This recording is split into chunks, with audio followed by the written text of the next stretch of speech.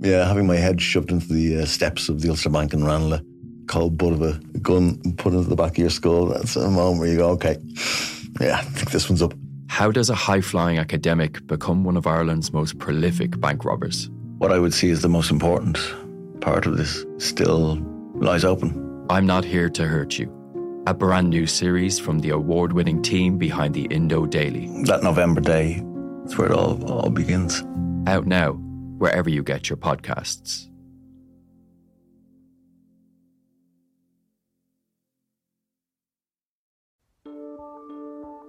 Seachtain, an Indo as Gaeilge. Táim I mon iarachtaí a dhéanamh teacht ar a chorp, agus súlagam amach an seo gur féidir é a chur in uig ceart lena bhaintir féin. Scialtaí, fis, tuirmí. Tá sé dochreite nach bhéadach ara I gcóna meáin an cheist sin a eáil. Bhí an tála me gnám go raibh orchár na reachtam. Iadach sé táirn go raibh an orchár stan I lis dúhal agus go minic freacht gár a cligsar ducha sé néachar. Ná ní bhín ann dardarach sé sin, bhín marabh. Seachtain. Find us on all the usual podcast platforms.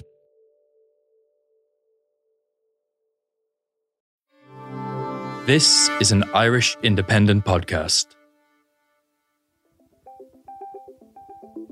Hello and you're welcome to The Big Tech Show with me, Adrian Weckler, in association with Square.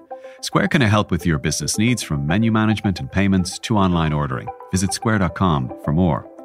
Now today we're going to look at more bad news for remote working as well as the problem clogging up Ireland's 999 emergency calls, and we're going to leave a little bit extra to look at the streaming bills that have risen above €100 million in Ireland per month.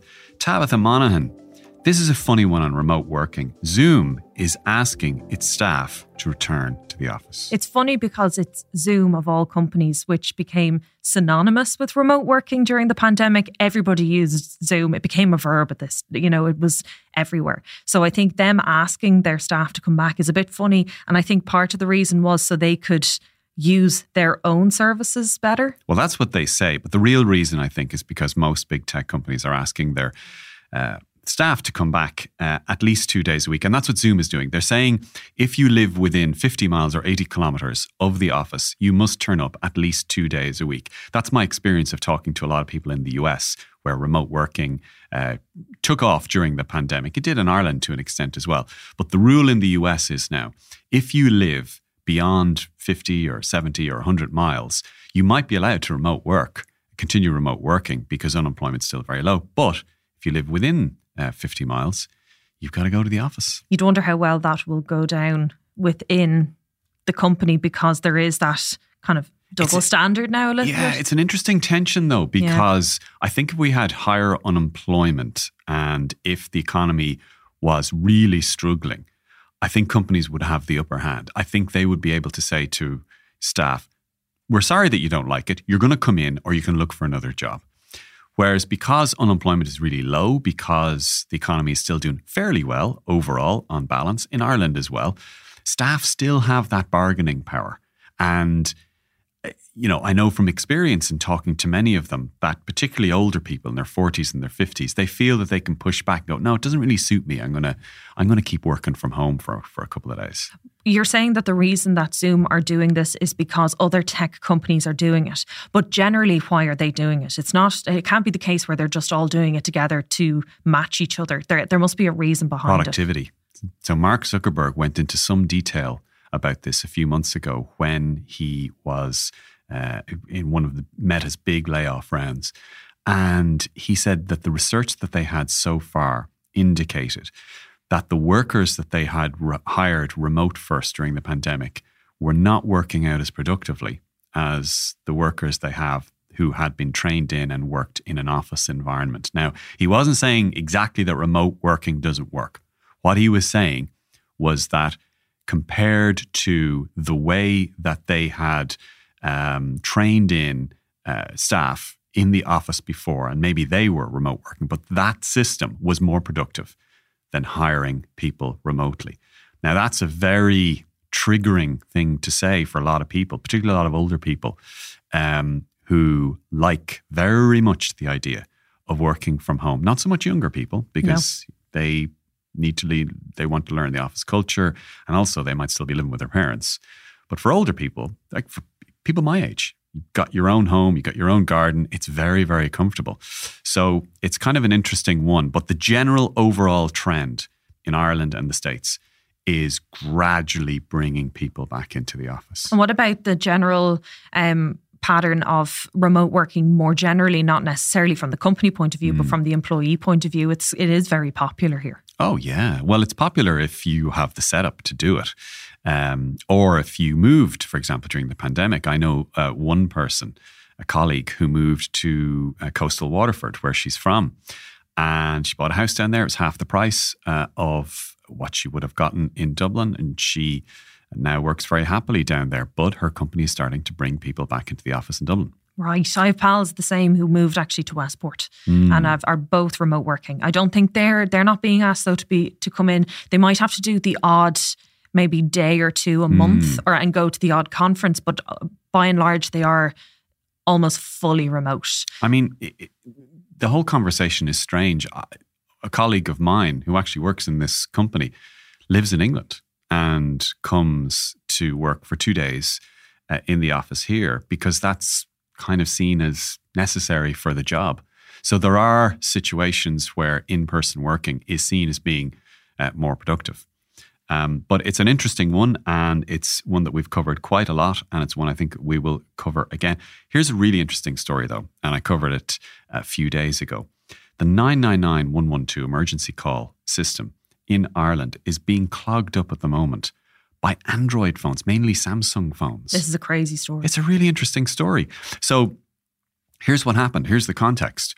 In June, there were 85,000 more calls to Ireland's emergency call network system. That's 999 or 112.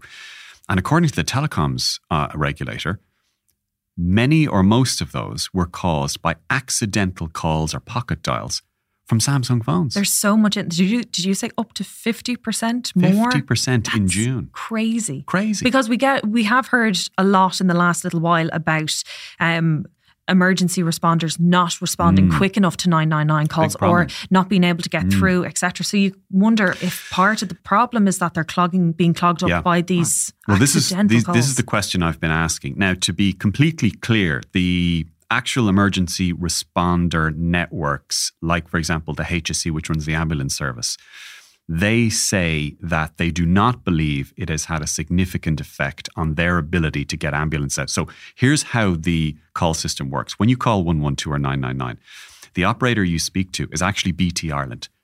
BT Ireland is a company that has the contract from all of the emergency services to handle the first wave of calls. And they then forward on the call. You'll say you need the guards, you need the ambulance, you need the fire service. They forward it on. So it's that organisation which is taking these accidental calls, okay? Now, but they must stay on that call for minutes sometimes because they are trained to not hang up immediately because there could be a situation where someone feels they can't talk. They might be under distress. They may not be able to. They might have been in a crash. So it is undoubtedly clogging up their time. So the question then is how much of that lag is transferring over into the actual emergency service. But from my point of view, because I'm a technology journalist, I'm just kind of amazed that there is that first of all, it's getting worse. So if you look at the figures from ComReg, the telecoms regulator, the amount of additional calls keeps growing every month in 2023. But that Samsung doesn't seem to be able to come up with a solution to this. In fact, to the contrary, their latest update to their phones does not let you disable this feature. So you used to be able to go into settings and disable this feature. Maybe you might say what that feature is. How is this actually happening? So it used to be 3 taps of the power button on a Samsung phone. Now it's 5 taps. So that should probably cut down the amount of accidental calls. But there are still a lot of accidental calls from that process. Now, there are good reasons for this to be there. If you're being pursued, if you're being harassed, if you're trying to do it on the sly. You're trying to do it on the sly. If your vision has been impaired for a crash or something, and you need to quickly call emergency services, this is a way to do it. But there's no question that it's starting to clog up the emergency services. And how do BT Ireland know that this is what's causing it? How do they know that it's the Android and not any other phone? Are they tracing it back? How do they know? Well, they can tell from where the call is coming from. After a while, they can tell they can get its location. There's a lot of metadata that's involved in a call, particularly from a smartphone. So that's the way that they that they can tell all of that. And has this happened with iPhones, for example? I know that there is some kind of shortcut with Apple as well. Not nearly as much. There was actually, ironically, a situation last year when Apple introduced a thing called crash detection technology for its smartwatches and for some of its iPhones. And that was supposed to dial 112 or 999 in a scenario where the technology of the software thought that you'd crashed. The problem was that people were going on roller coasters, but it hasn't been as big a problem for iPhones as for Android phones. Anyway, it's one to keep an eye on. I'm going to keep digging into that to see if there have been any issues. And sorry, can you still not turn that off? You can't turn that feature off? You cannot turn it off anymore on Samsung phones. They've disabled your ability to turn it off. So that's now, to be fair to Samsung, they did come back and say that they were trying to roll out a software update that would improve this, but they haven't said how it'll improve it. I think it's the increase from 3 taps to 5 taps. I think that's what they mean. But I'm just hoping it doesn't cause tragedy. But something also to be aware of. If you do have a Samsung, is it all Samsung phones as well now? It is. It's widespread. Mm-hmm. Another story entirely, streaming bills. We've talked about this before, but in Ireland, the amount that we spend on Netflix, Amazon, Disney Plus, Paramount Plus, Hayu. Do you subscribe to Hayu? No. Do you know what Hayu is? Sister does, Oh, yes. okay. So yeah, not me though. Has gone up by a third to €108 million per month. So 1.3 billion euro a year in Ireland. How much is that per person?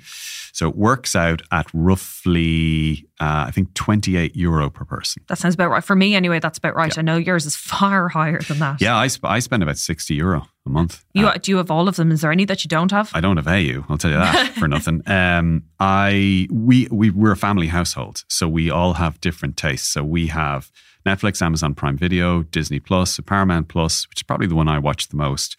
We have YouTube Premium. We have, we used to have Discovery Plus, because I used to like watching the Istro Truckers. Did you have Peacock for a while? No. What was the really niche one that you had for a while? It was the indie films. Oh, that is, it's not Goobu, but it sounds like Goobu. It will come to me in something about 2 like minutes. that. Basically, you had all of them. I had all of them. I was taking one for the family, and I still pay over €50, €60 a month for those, and that's before you get into Spotify and all of the other stuff. But it's kind of an indication of where we are with TV. Very true. Because other than sport and news, all of the water cooler discussions that we have around documentaries, TV series, it's almost all over streaming now. I find though that still happens where you say, have you seen X documentary or X show? And people say, no, I haven't, I don't have X. Most of the time, if you're going to have that conversation, if you have Netflix, it's almost sure that people still, there are those core streaming services that people still have. So Netflix is by far the biggest and most popular streaming service in Ireland and everywhere else, in fact. They don't release figures by country, but it would be a big surprise if at least half the households in Ireland did not have Netflix. So that, and the next big step that they will take will be live sport. So Amazon Prime Video has added things like tennis, for example, and you can see, I think you might be able to see baseball as well sometimes. Apple TV Plus, which I no longer subscribe to, but that has added a sport. It's adding, rumoured to be maybe bidding for Premier League football the next time it comes up. And if that happens, that will absolutely put them over the top, and that will really hurt Sky if that happens. But it's just interesting in how TV is going, because in all of the discussion at the moment over RTE and the Brian Tuberty and all of the celebrity payments, there's TV a big discussion going on. What's the future of TV? What do we need it for? What should broadcasting be for? And it's pretty clear that most of us now are spending an increased amount of time, other than news and sport. It looks like most of our viewing now is on these streaming apps. But also, even with that news, because we had this conversation a little bit last week about streaming and the current affairs thing. I'd say a lot of people even still are recording stuff on Sky, for example, and then watching it the next day. That in itself, aside from maybe the news, I don't know how much I'm sure people are still engaging with it live, but there is that ability to watch it on demand as well. There is. And if you look at the non-news and non-news sport TV that people actually watch in Ireland, it's really a handful of 5 or 6 things. It will be something like Dancing on Ice, or it will be something like The Rose of Tralee. It might be the Late Late Toy Show. There are a couple of marquee events like that. Absolutely. That punctuate the year. But that's kind of it. Yeah. There are very, very few hit TV series. And in a way, that's weird because when I was growing up and even into my 20s, there was a sense of community. There was community TV watching. You could have a conversation. It informed the culture. Now it's very rare for more than, outside sport or news, it's very rare for more than 15% of the population to watch the same thing. It is splintering a bit. Yeah. But I wonder, will it get to a point where it will plateau, where streaming will become, there'll be so many? No? I don't think so. Well, why would there be? I mean, in terms of the number of platforms that there are, maybe, because they can't all be making much money. We know that Spotify, for example, in the music has never really made a profit. It's usually operated on a loss. We know that Apple does not make money from its streaming business, or we don't know that, but we suspect it. It's very unlikely that Amazon makes money from its video service. It's trying to get people back into Amazon Prime. Netflix barely makes money. Disney Plus probably does make money, but it's running into problems now there. So there might be some consolidation in future. But as long as people like me keep spending 50 or 60 euro, even if I'm only watching one thing, they're still quite cheap. Yeah.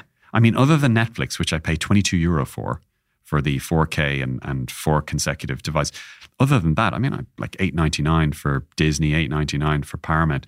If I watch one series or even 2 or 3 episodes or one movie or 2 movies, I kind of have my value at it for the week. And I think as well, it's the ability to just jump onto that platform if there is something that people are talking about, because there is that fear of missing out still, regardless, that people are going to say, oh, I don't have that platform, I better go and get it. There will always be that sense as well. Yeah.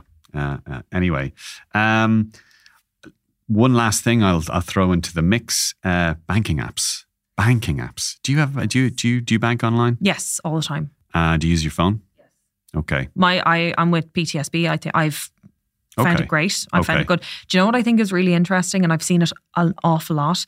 There's the bank that has the little digital card reader. That's still doing the rounds at the moment. I keep seeing it spoken about on Twitter and on Reddit and stuff at the moment. I think that's still being used. So there are the online banking thing in Ireland. Yeah, I wrote a column about this over the weekend, and I have just had such a bad experience over the last few years, and it ties a few strands together here. So I interviewed the Revolut's CEO, a guy called Nick Storonsky, a few months ago, and he said that one of the reasons that Revolut is doing really well in Ireland, because Revolut over-indexes in Ireland compared to other countries, is because the banking apps here are so bad. And I think he's right. But also the banking experience, I think we're coming to a head here with that. A former colleague of mine whose spouse passed away, unfortunately, a couple of years ago, had a nightmare for about a year trying to get her bank to transfer over ownership of accounts to her. She ended up having to go to the CEO of the bank, and the CEO tried to fix it and still couldn't fix it. Which is not an ideal situation at all. Not an ideal situation. If you're going to start cutting back on the facilities and the services you're offering in person, you have to be investing in the online options. See, this is the thing. I mean, the bank that I am with, which is Bank of Ireland, it has cut down somewhat on its branch resources. Now, I would go to a branch maybe once a year, like a lot of people under the age of 75. I'd go maybe about once a year. But every time I've run into an issue, I'm told you'll need to go down to the branch to sort it. And it's weird that that's kind of you still have to go to a bank branch to sort out issues that should be dealt with online. I mean, anyway, I'm not even going to go into it because it's a whole podcast episode in itself. Are they investing in it generally, not just at one bank, but are all the banks investing in it? Generally, they have. Generally, they've put money into it. I mean, Bank of Ireland, for example, reportedly has spent over €1 billion in the last 8 years on trying to transform their IT service, and it's still terrible. And how much do you think that is making its way into the decisions of a consumer deciding what bank to go to? The Irish public has shown itself to be remarkably obstinate in not switching banks. So, and the rationale probably is that if I have my mortgage with a bank, if I have my current account with a bank, and maybe if I have a credit card with a bank, there's too much hassle in switching to somewhere else. And the reason there's too much hassle is, number one, that bank's own systems make it difficult to switch. And number two, I've had such a checkered history with that bank's quality of service from an IT point of view that I now suspect that they must all be like that. So why would I go? What's the point? Someone like you, who would have been seriously banking only for a few years, you might have a different experience entirely. You might have not yet gotten in that deep into the banking infrastructure, and someone like Revolut comes along. It's going to be purporting to be a super app. It can give you loans and give you credit cards. It'll soon be able to give you a mortgage.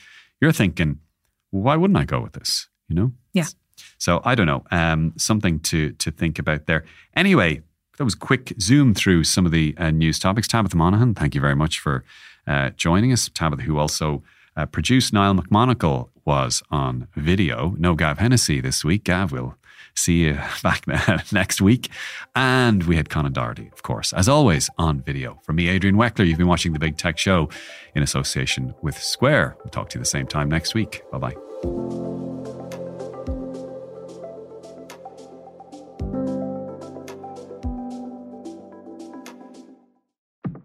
Remember, you can stay up to date on the latest news with the Irish Independent WhatsApp channel.